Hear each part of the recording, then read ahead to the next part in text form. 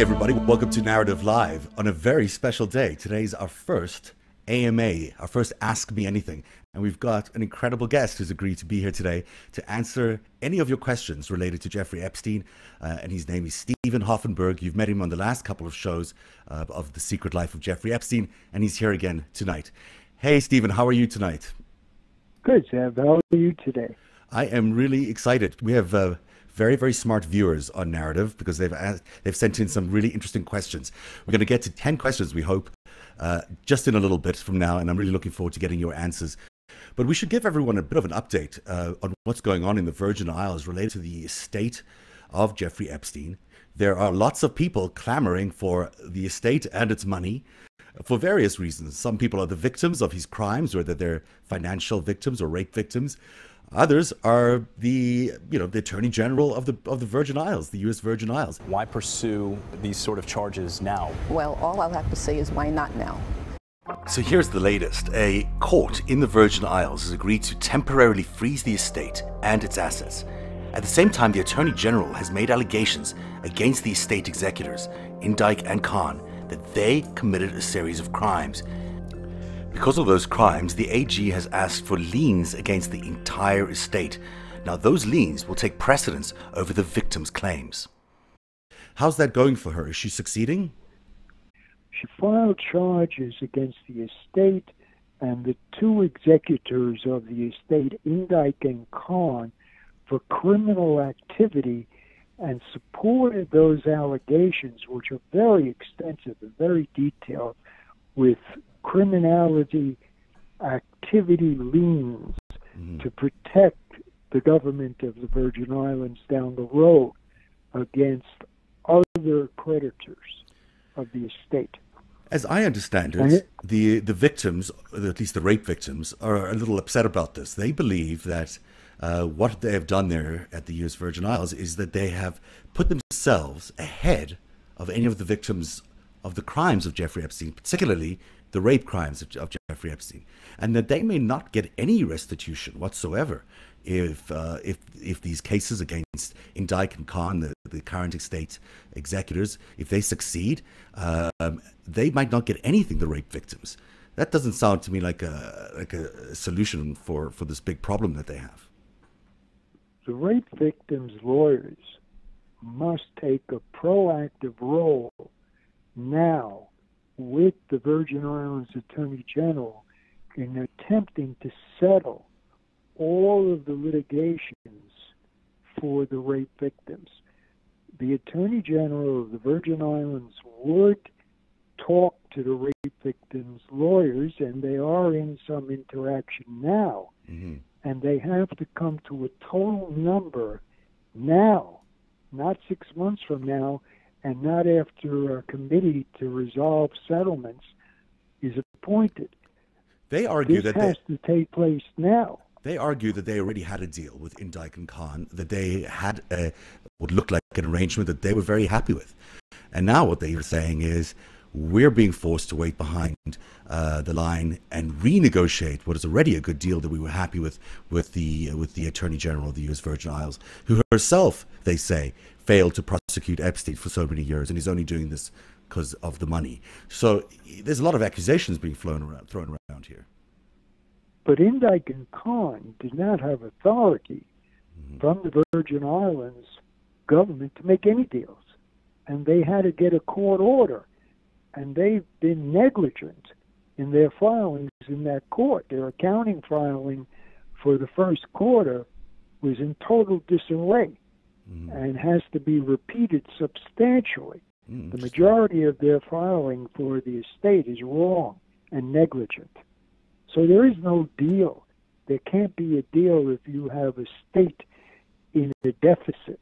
And the estate is in a deficit in their filings right now with that court, the probate court. Look, I think everyone agrees that Indike and Khan are the two people who should not be in charge of this estate, and certainly their activities with Jeffrey Epstein when he was alive and since he died are many criminal aspects involved in all of those. So they shouldn't be responsible for running this estate. But it does seem like that doesn't mean that the victims themselves should have to suffer because of that change in the executors of the estate. You know, their existing agreements should be honored, shouldn't they? There is no existing agreement. There was an existing proposal. There was no approved agreement by any court anywhere in any location. And Indike and Khan, the executors of the estate, should have listened to the Attorney General's request, which have been transparent as to what they want. They want a total number for all settlements now, not later on, now, so that they can try to reach a global settlement. And Indike and Khan are not providing that response. And neither are the lawyers, is what you're saying. Well, no, I don't think the lawyers realize yet how serious this problem is going to be. I think the lawyers are doing what they would normally do, is go through due process. But that step of due process could wipe out their claims. So a very serious message tonight to the lawyers is that they need to open a channel of communication, some sort of dialogue with the Virgin Isles Attorney General if they ever hope to see any money from the estate for the victims of this particular crime. The emergency message to the lawyers for the victims: don't deal with Indike and Khan. Go to the Attorney General of the Virgin Islands. Strike a deal that's acceptable with the Virgin Islands, who will sponsor the deal in front of the probate court, probably throw out Indike and Khan from the estate and put in clean people, which the Attorney General said, we're not going to let Indike and Khan administer anything to speak of, like a projected proposal for settlements. They got to get legitimate people in there. You got to throw out Indike and Khan, who Absolutely. are criminals. That everyone, I think, is okay with. It's just a question of whether the same kind of settlement can be reached for the victims. Let me ask you a question that's obviously in everyone's mind here: is why the Virgin Isles is proceeding with this American court case? Where is Bill Barr's involvement in all of this? And where is the SDNY? Why are they not involved? They so far have not joined in the litigation taking place. That's their decision if they want to claim that this estate could be litigated in the Southern District of New York. And they haven't taken that step yet. And Bill Barr would have to decide civilly that he was going to take a restitution step for the victims and step into this case in the Virgin Islands. But why have they given up their rights to prosecute here to a tiny island state with a dodgy justice system? Well, they didn't give up any rights, number one. Number two, they're allowing due process to take place in the Virgin Islands effectively. And the due process in the Virgin Islands will help the estate substantially because the laws are more restrictive in the Virgin Islands than they are in the Southern District of New York. For instance, Ghislaine Maxwell's legal fees were stopped this week from any payment from the estate in the Southern District of New York. In addition... Wait a second. Before you proceed there, you're saying that Ghislaine Maxwell's legal fees were being paid by the estate up until now? Yes. And yes. How does that happen? How does the estate pay Ghislaine's fees? Just like Steptoe and Johnson's law firm representing Epstein in his criminal arrest, Epstein had the right to take on any liability he chose to and sign retainer agreements with any attorneys that he wanted to. And he activated all of these lawyers to do the cases for anybody linked to his charged criminality.